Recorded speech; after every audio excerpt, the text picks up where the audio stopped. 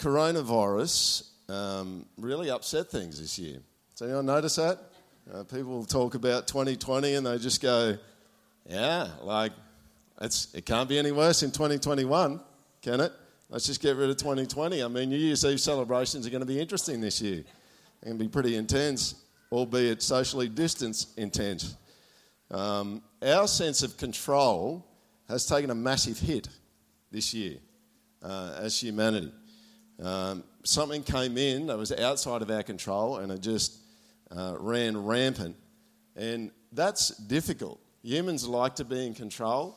We like things to be under control. We like things to be consistent and not changing as much as they have this year. And some of us have benefited and prospered in the midst of all these things changing, and others less so. One of the things that I've noticed is that humanity has had their fingers pried off their materialism. Money is less important than what it used to be. We've reassessed ourselves. We've all kind of moved to a place to some degree where things just aren't as certain anymore and we just don't know what tomorrow is going to bring. Our hold on life this year, I think helpfully, has become a bit more tentative. Now, this is a good thing if it's directed in the right way. In some ways, what coronavirus has done in 2020 is what James is talking about in the passage we're going to look at today. It's that kind of disruption, I think, that can be helpful, but we need to be careful, right? Because the sense of being in control as a human never lingers too far away. So anyone know what I'm talking about? You can just slip into it, and maybe we're even slipping into it a little bit in Queensland because things are under control with the virus. So let's read the text, hey? James chapter 4, verse 13 to 17. If you got your Bibles there, physical or digital, we use the ESV, the English Standard Version. James 4, 13 to 17.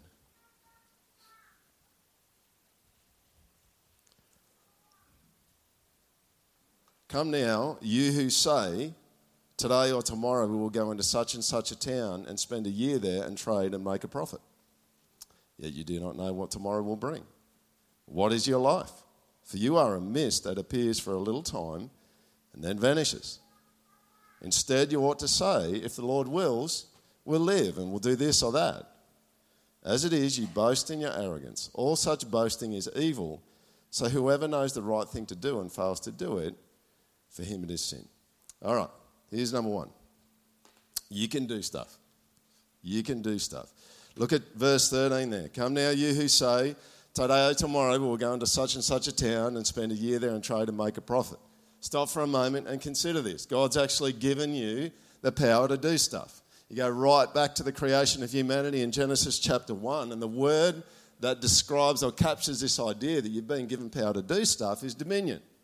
You've been given dominion. You can walk around, you can do stuff, you can make money, you can go and have a holiday somewhere, you can go and live somewhere for 12 months if you want to go and live somewhere. You can trade and make a profit, you can provide for your family.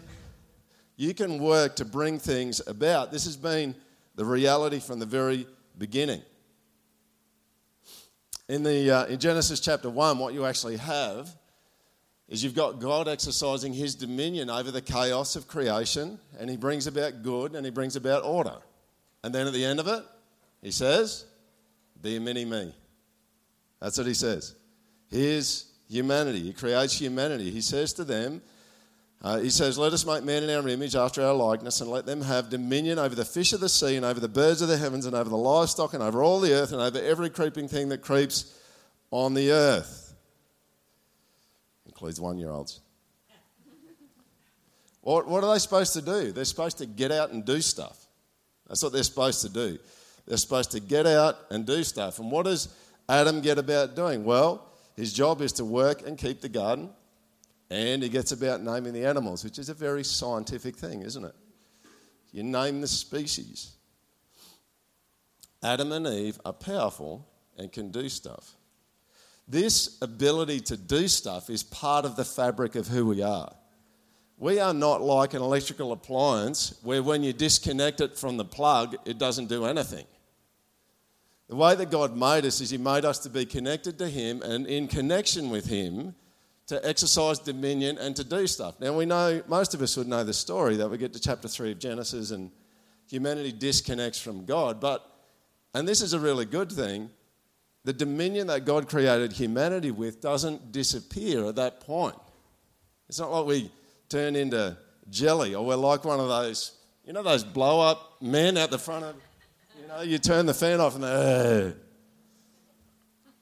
doesn't work like that because dominion and being able to do stuff is innate. It's part of us. God designed it to be part of who we are. So even in our disconnected state from God, we can go out and do things. And this is really good news. You know why? Because there are a lot of really good brain surgeons that don't know Jesus. True? There's a lot of really good plumbers that don't know Jesus. Who knows that not having dominion over your plumbing is a problem? It is, right? It is. You want to have, or someone to have dominion over your plumbing. Now, I think Christians should probably be the best at their trade. They've got the best reasons at being the best, or to be the best at what they do. Now, unfortunately, they're not always the best. So I think there's a good thing that goes on here. You know, God's given humanity the ability to do stuff. When I grew up, it was always like there was this thing in our family, and I'm not criticising my parents, but there was this thing in our family, it's like you always got to go to a Christian if you can. And I just go, well, no. There's some really good people that God's given just wisdom to in their particular field. Go and get the best help that you can possibly get. Now, let me just go back. You are supposed to go into situations and bring about order in them. And one of the things that happens for humanity is that we have this way of going in and seeing a mess somewhere. It's either there's a problem with leadership and there's a mess, or there's you walk into your kid's bedroom and the bedroom's a mess. You might even come into this church as a new person and you go, oh, that's a bit weak, that part of the church. And here's what I want to say to you. If you walk in to something and you see that it's a bit of a mess and you're gifted in that particular area and you have the capacity to do something about it, welcome to your next job. That's how it works. Welcome to your next job. I mean, in all of my years in the church, and I've been in the church my whole life, one of the things that's been consistent is people often complain the most about the things that they're gifted in. And then they leave the church. They come in and they see something and they go, oh, that area of that church sucks. And it's like, well, you're actually really good at it. And it's like, no, because that's bad, I'm going to leave. It's like, that's like the dumbest thing I've ever heard. Like, if you are gifted in a particular area and you've got capacity to do something about it and you see something that's not right in any organisation, you should do something about that. That's your creation mandate, to do something about it. Pull it into line. So point number 1 this morning, you can do stuff, and James acknowledges that. Here's the second one. We forget who we are. Pardon me for a moment. Just talk amongst yourselves. Can you tell a joke, a knock-knock joke to the person next to you? Oh.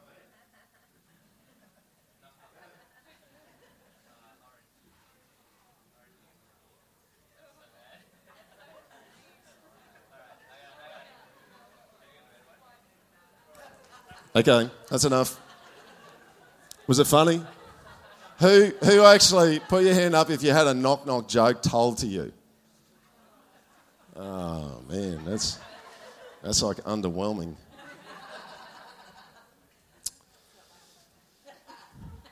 All right, number 2, we forget who we are, verse 14 to 16. You can have a look at it in front of you. Now, there's probably some of you, when you read this passage, you love spontaneity, right? This is today or tomorrow we'll go into such and such a town and spend a year there and trade and make a profit. You do not know what tomorrow will bring. There are some of you today probably who you just go, I love spontaneity. Jesus lives in spontaneity. He does not live in planning. And I've been waiting for a long time because I'm married to someone who's a neatnik, right? And they like to nail everything down, and spontaneity is the bomb, right? And finally there's a text about spontaneity in the Bible. You can't plan the future. So just live it as it comes to you, all right? Now, I'm with you a bit, right? Because I love spontaneity. That's where the zest of life is, isn't it? In my view. And if you talk to Jaden sometimes tries to, now I'm not saying he's a neatnik, but where is he, by the way? I love you, brother. He often tries to, he just goes, righto, I probably really frustrate him, that's what I'm saying. He wants to nail down the sermon series, and I'm just going, I just don't know what's happening in 3 weeks. You know, just don't want to lock it down too hard. Is that what James is saying here?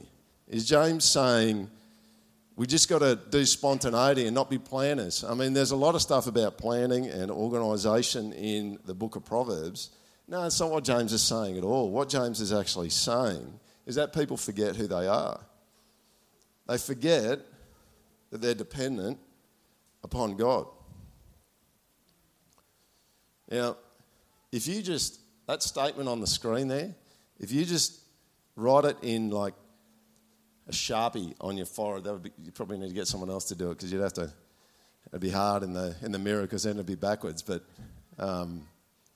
like write it on your forehead. Like you regularly, I mean, Paul Tripp calls it identity amnesia. You just regularly forget who you are. That's us. And here's the thing. What James is saying here is that forgetting that we have, that comes our way, it's not kind of just this innocent mistake. It's that we think that we have control. It's that we think that we can determine the future. That's what he's saying here. He's going, he doesn't have a problem with planning or organisation. He's just going, are you serious? Like, you think that you're just going to go and do whatever you want to do tomorrow and it's just going to happen? Like, who are you? You've forgotten who you are. You're just not that person. No human is actually that person. And it's not merely forgetting about God. It's much more kind of sinister than that. We actually think we can get it done. That's what we think. And when you forget about being actively dependent upon God, that's what you're thinking. It's like, I'll be okay. It's the bat phone, right? Prayer's the bat phone. It's like, God, seriously. I hear that there's some really nice places you can chill out and just hang out. I'll be sure to be on the phone as soon as I need a hand. See, that's the kind of thing that James is saying is massively problematic.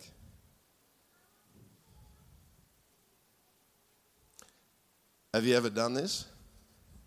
Have you ever had a moment where you just go, I think I got this one?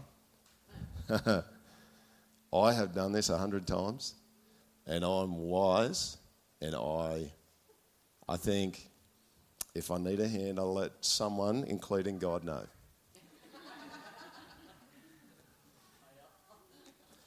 Here's what I want to say to you this morning. For humans, operating independently or autonomously is a malfunction. Always. It's a malfunction. In contrast, if you want to be a true human, you'll operate dependently. Always.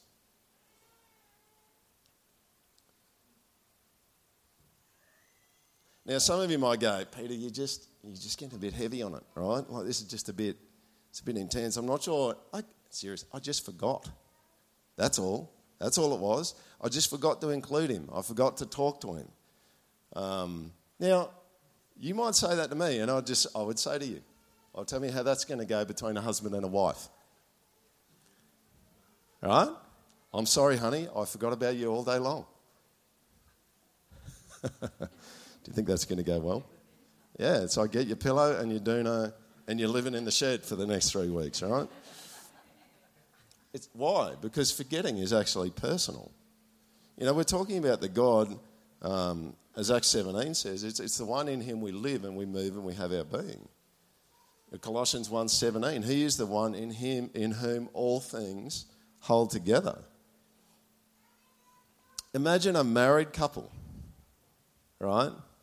And we won't go with one gender or the other. So and one of the partners or the spouse, male or female, has got a really, really difficult day coming up at work.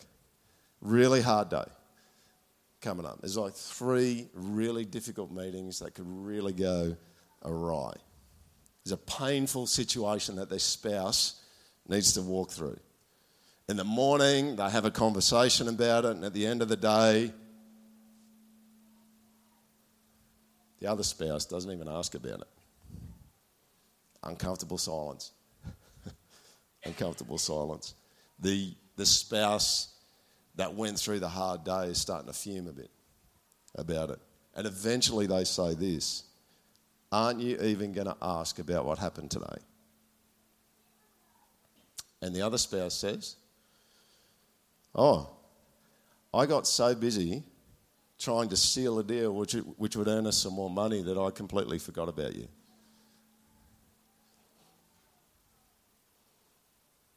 Is that okay? Do you think that relationship is okay at that point? It's not okay. You know, what that spouse member did by forgetting said something about the relationship.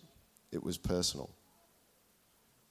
And let's be honest, most of us have been in this kind of situation ourselves.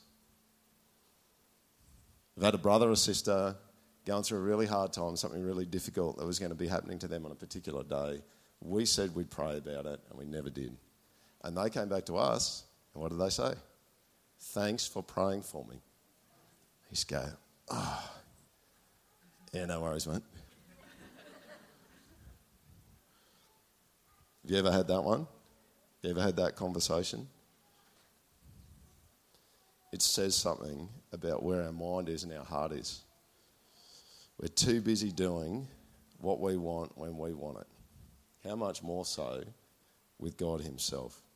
And it can have serious consequences. I want to say to you this morning that our forgetting God in the midst of life and what we do is not a mistake or an accident. It's high-handed.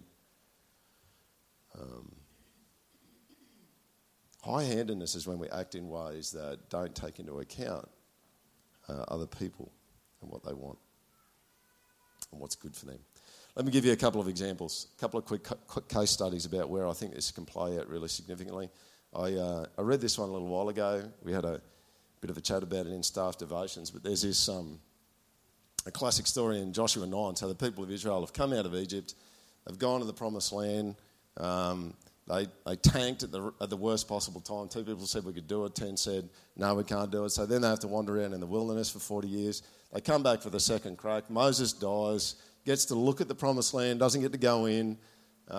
Joshua gets endorsed and commissioned to go in and to lead the pack, be some kind of an army kind of commander to go in and conquer the promised land. They go in, they have a bunch of victories. They have Jericho happens. There's a little bit of sin along the way, but that kind of gets dealt with. Things seem to be going pretty well. It's God's man. He had a 40-year apprenticeship with Moses, and they're in there. And what happens is these people called the Gibeonites are actually really close to the Israelites geographically, and they're packing it, right? And they're going, we're going to get done. We're going to get smoked here by these guys. So what are we going to do about it?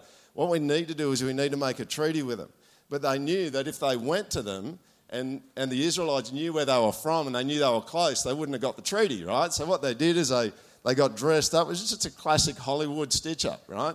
They got all dressed up. They left the bread out on the counter for like 2 weeks, right? Literally, like they took some old stale bread. They took wineskins that were all cracked. The whole thing was a stitch-up, right? So they show up to the Israelites and they're going, look, we're from a long way away. They said some really flattering things about God. They said, we know that your God's he's awesome and we're fearful of him and we just want to serve you and all this sort of stuff, right? Now, I think one of the weirdest things in the story, if you read, it's in Joshua 9, it's worth a read, is they taste some of their food. It's like, who's doing that, right? It's like, would you do that? my kids leave bread on the bench for like a day, and that's going to the chooks, right? That's where that's going. But they've just got this old, and they're having a taste of it. And there's this statement that gets made in Joshua chapter 9, which is like a punch in the guts. In verse 14, the Israelites sampled their provisions but did not inquire of the Lord. So, bam. Well, God's man, Joshua, doing God's work, everyone knew it, having God's victories. You could imagine it, couldn't you? Like they're all sitting around and they're going, yeah, no, this is really bad bread. Look at their wineskins. Barry, you can have that one. All right, have a taste of that. Let us know what it's like. Sorry, I didn't mean you, Barry, directly, but it's kind of pointed in this direction. He's a nice guy. He introduced himself to Barry. Do you see what's happening? Like you can see what's happening in this context. It's like I reckon they all kind of had a bit of a meeting and they're just going, yeah, we're on this. We'll make a call. And what do? They make a treaty with them. And then they find out afterwards they're really close geographically. What did they get wrong? They didn't talk to God about it. So they got it wrong. Maybe, probably, God would have just gone, run like the house is on fire from making a treaty. Case study 1. Case study 2 is not from the Bible. It's actually something that we do reasonably regularly, and I think this stuff from James is talking about can kind of sneak in with it, and it's this. It's hindsight. You probably heard this phrase, hindsight is the perfect science. I used to believe this, and now I think it's just a heap of rubbish. I think you can learn things from hindsight, but the idea that hindsight is the perfect science is just a heap of rubbish. And this idea struck me when I was reading a book, and I'd encourage everyone to read it. Read Creativity Inc. by Ed Catmull. And Ed Catmull was a co-founder of Pixar Animation Studios. And he's got a chapter where he talks about hindsight and how dangerous hindsight is. And when I read it, I just went, 100%. It is, you know why? Because you only see a small number of the actual variables that are happening in any situation. He says there are almost countless other variables that came into play in every single situation. And when you look back on something in hindsight, you can learn things. I'm not saying that you can't learn things, but you just kind of go, that plus that plus that plus that equals that. Or that plus that plus that, and if we did this, it would equal that. And his point really was that in hindsight, we can get arrogant about it and think that if you just put in the right ingredients, it'll be all right. And I would say to you, kind of in the words of Ed Catmull, what ingredients? How many ingredients? Like honestly, if you were to have a close look at every situation that you're in and the sheer volume of variables, it might be a bit dizzying if you honestly looked at it. Does anyone know what I'm talking about?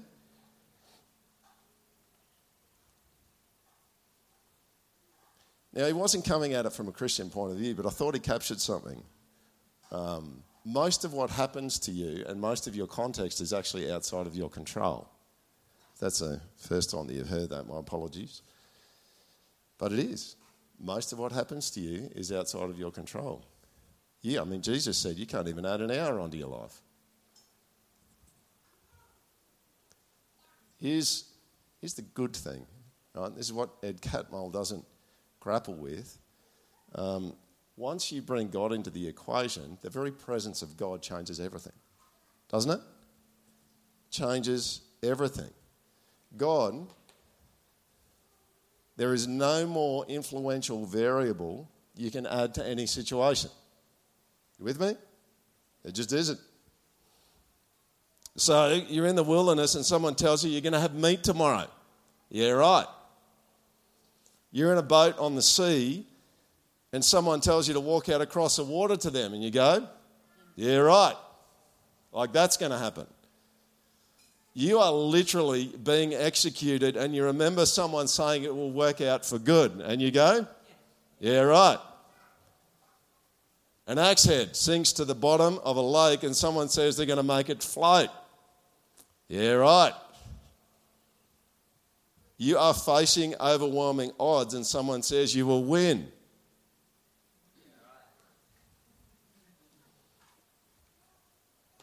When God enters a room, every option is on the table. He's the key player in everything. He's the one behind everything, bringing it all together. Hindsight is dodgy because it leads us to think that what we're doing is the most important thing going on. It's not. And I want you to hear me say this. Success is misleading because it makes you think that what you're doing is the main thing that's going on. Hear this. Failure is deceptive because it makes you think that what you're doing is the main thing that's going on. The most important thing that is going on is not what you're doing. It's just not. The most important thing about what is going on is what God is doing, not what you're doing. And that's really good news. It's really good news. The scary thing is how subtle the switch can be where we flip over to self-confidence. So we need to be reminded about who we are and who God is. That's what James actually does for us. In our self-confidence and our arrogance, we forget him. Who is he? He's the Lord of all. What are we, on the other hand? Well, a mist. It's like, I don't know. If you came to church today and said, I'll come to the project. And at the project today, I'll expect to get a good self-esteem boost. Sorry. Maybe next week. But isn't this the truth? Like, we need to hear it. We need to, I think that's what James is saying. We get in the wrong place. We get out of place, and it's not actually good for us or anyone else or God. We're a mist. We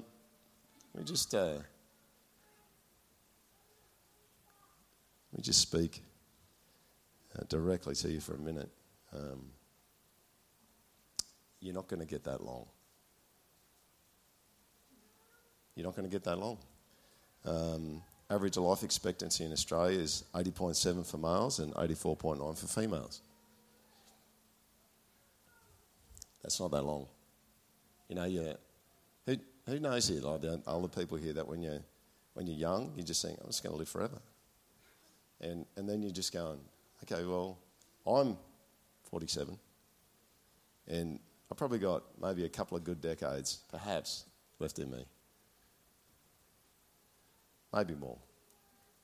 It's going to be over soon.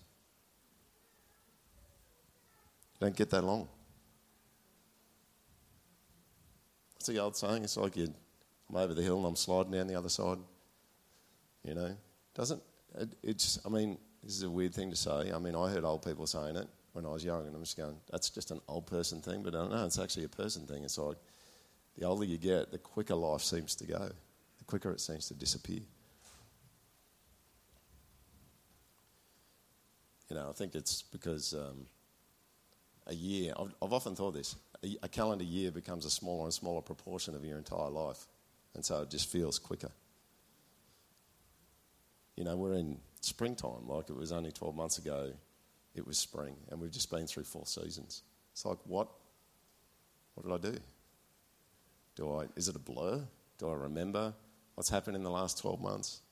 And this is one of the cool things I think coming out of coronavirus is people are asking the question, am I really doing the thing that I should be doing? I read an ABC News article saying that I think it was something like 30% of people are career changing at the moment. That is a massive amount. People are going back to uni. Why are they doing it? Well, they've worked out that you just don't get that long. And they've also worked out that they're doing a whole bunch of stuff they just don't want to be doing. It's not central to who they are. Folks, we are not that great. We're just not. We can't lift much, right? I struggle just to get my body out of a recliner chair sometimes. It's like, and it's just nice, right? And I'm just relaxed. It's like, oh, was it really back that far? We can't lift much. We aren't that smart. Even the smartest among us are not that smart. We don't live that long. We don't control how we live. We don't control how much money we make. You know, there's some things that we can do, but we don't control how it comes out. My dad had this saying about humans, and he used to say you couldn't blow the hair off a peanut. Like a peanut shell, because it's a bit kind of hairy on the outside. Have you seen one? That's what he used to say, you couldn't blow the hair off a peanut. That's kind of a paraphrase of James. Isn't it? You couldn't blow the hair off a peanut.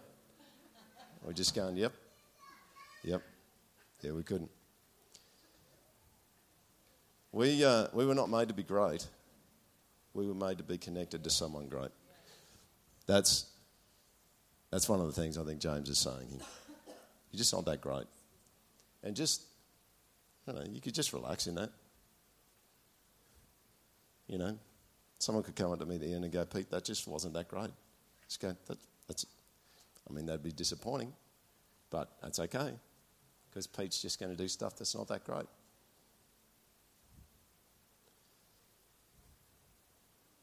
Don't expect me to be like the great one. Too much. I try to imitate him, but don't expect me to be like the great one too much. Because don't look to me in ways that you should be looking to him.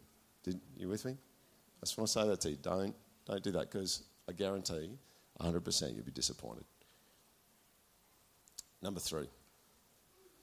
If the Lord wills. What does James say? If the Lord wills, we'll live and do this or that. As it is, you boast in your arrogance. All such boasting is evil. So whoever knows the right thing to do and fails to do it, for him it is sin. This is the ultimate caveat on everything that you do, isn't it? It was a saying that I heard lots. My dad religiously, and I say that in a positive way, he religiously would add at the end of everything that he said he was going to do, God willing. God willing. And I think he meant it. Now, I'm not suggesting that we all need to start saying God willing at the end of everything that we say we're going to do. It's like there's a coffee van out there and God willing, I'm going to get a coffee. All right? It's like God better be willing, because I need that sucker.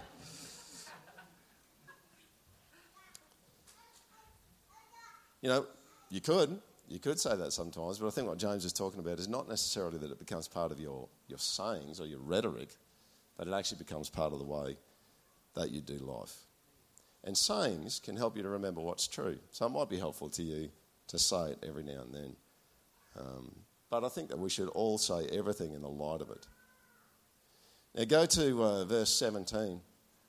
That's where I want to finish today. Whoever knows the right thing to do and fails to do it, for him it is sin. It's such a wise saying at the end there. And you can look at it and you can kind of go, that's just a bit random. It's like James has slotted in just a beautiful, punchy little kind of proverb, piece of wisdom. This is one that parents should be talking about with their kids, right? What we're talking about here is that sin is not just about commission. It's not just about the things that you do. It's also omission. So it's about the things that you don't do. So if there's something that you should be doing that you're not doing, that's as much of a sin as you going and doing something evil. Really important that we have those categories in our heads. And I think sometimes it gets overlooked. Not doing a good thing is as evil as doing a bad thing. That's what James is saying here. If you have the opportunity to love someone and you don't, or to care for someone and you don't, or to lovingly steer someone back in the right direction and you don't, or you have an opportunity to be generous and you don't, that's as much a sin as lying to someone. That's what James is saying. Listen to this brilliant proverb from Proverbs 3:27 to 28. Do not withhold good from those to whom it is due, when it is in your power to do it. Do not say to your neighbour, go and come again tomorrow, I will give it, when you have it with you. That's what James is talking about. If there's something good that you can do, jump in and do it. But go back to the very first word of that verse. Can someone shout out for me what the first word is? Out of the ESV. So. Now that word alone tells you that James is not throwing a random proverb in. He's going back and he's saying, because of what I've just said, this is what I'm saying now. It's kind of a therefore. What is the sin of omission that I think James is referring to here? Joyful dependence upon God. That's what it is. You see, you go right back to the passage this morning. These people are going and they're doing things. None of the things that these people are doing are bad.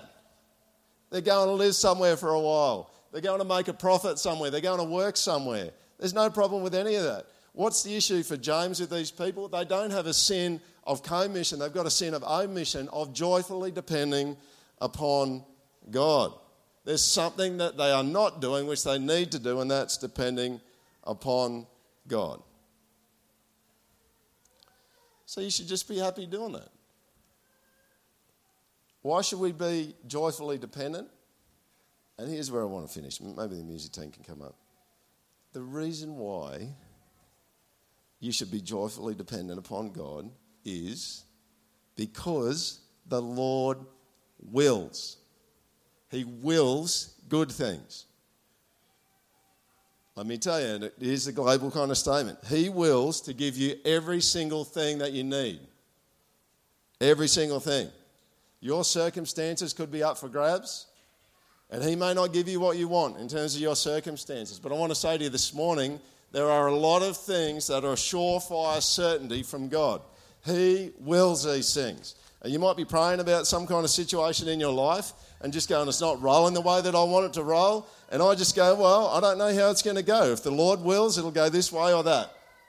But there are things that the Lord wills that you know are 100% certainties. You want to hear some? He is willing to hear you talk to him about everything. Everything. Absolutely everything. Psalm 62, trust in him at all times, O people. Pour out your heart before him. God is a refuge for us. So you don't go to God and just go, I don't know whether he's willing to listen. Yes. Yes. Here's something else. God is willing to leverage his supernatural power on your behalf. Did you hear me? He is willing to leverage his supernatural power on your behalf. James 5 verse 16. The prayer of a righteous person has great power as it is working. Got another one? Okay, well, we'll just have a chat over coffee. Do you want another one? Come on. God is willing for you to ask him for whatever you think you need. For whatever you think you need. And I want to say to you, this is in the Sermon on the Mount in Matthew 7, right? Ask and it will be given to you, seek and you will find, knock and it will be open to you. That's a bit at the end where it talks about how God's a good dad. If you then who are evil know how to give good gifts to your children, how much more will your Father who is in heaven give good things to those who ask him? What is the job of a child? The job of a child is to ask for what they need. What's the job of a father? To give them what they need. So you don't, like if one of my kids one of my kids are sitting in the corner of a room and they're just kind of, I could see they're reflecting and meditating, and I go over to them and I say, what are you doing? Right? Because I've got 4 boys, right? So they don't meditate or reflect very much. Okay? It's usually just hit things and run fast and get on motorbikes and you know, if they said to me, I'm just sitting down here and working out what I need and what I should ask you for, just go, listen, don't be a doofus, right? Like, can you just come and ask me? Because you're actually taking on a job that's my job. I probably wouldn't call him a doofus. But you get what I'm saying? It's not a child's job ultimately to work out what they need. It's a parent's job to do that. And so you shouldn't hesitate in going and asking God for what you think you need. Now, you won't always get what you think you need, because what you think you need is not always what you think you need. But you'll get what you need. There you go. I'm going to give you a few more just because you're so excited about it. All right? God is willing to act on your behalf and support you. You believe that? 2 Chronicles 16:9, for the eyes of the Lord, some of you need to hear this today, the eyes of the Lord run to and fro throughout the whole earth. Why? To give strong support to those whose heart is blameless toward him. Right now, he is looking for people across this planet. He's looking for people in this room whose hearts are for him so that he can do what? Support them and help them.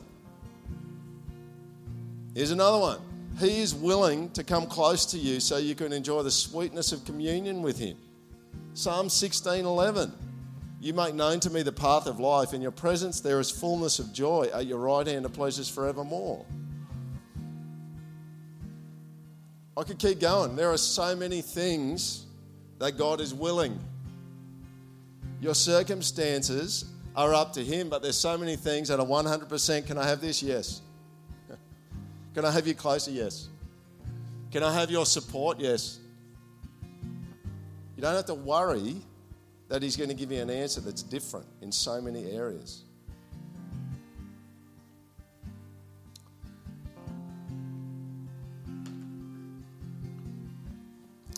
I remember when one of my sons was young, I used to teach the kids how to start the mower, right? And I'd show them how to do it safely, and like you'd go through the process with them. But they couldn't kind of get past the compression on the cylinder, right? They'd get in there and have a good pull, and they wanted to have a go on their own, but they just couldn't do it. Just weren't strong enough to give it a good kick. So I remember this particular day, I went up to one of my sons who had a crack, and it's like, yeah, man, you're on a hiding to nothing. There's no way you're going to be able to start that thing. And I leant over behind him, and he grabbed the starter cord, and I put my hand over the top of his hand and pulled on the starter cord. You know what happened? It started. Do you know what he did? He ran off and told his brothers he started the mower. What did he? He did. He did. It's kind of yes and no, right? Yes in the sense that he did start it, but no in the sense that he didn't do it on his own. We did it together. And this is the way that power is meant to work for humanity. That's how it's meant to work. And do you know something? I didn't go and correct my son for telling his brothers he started the mower. You know why? Because he knew that I helped him. He knew, and he knew he couldn't do it on his own. And I don't think that God's a neatnik that goes running around after us wanting to correct every little thing that we do. But we do need to make sure that we recognise that He's the one with us, helping us, and we do things together. You should do all of life like that. A regular prayer of mine before I get up and preach on Sunday morning, I've never told you this before, is I just say, can we do this together? You should do all of your life like that.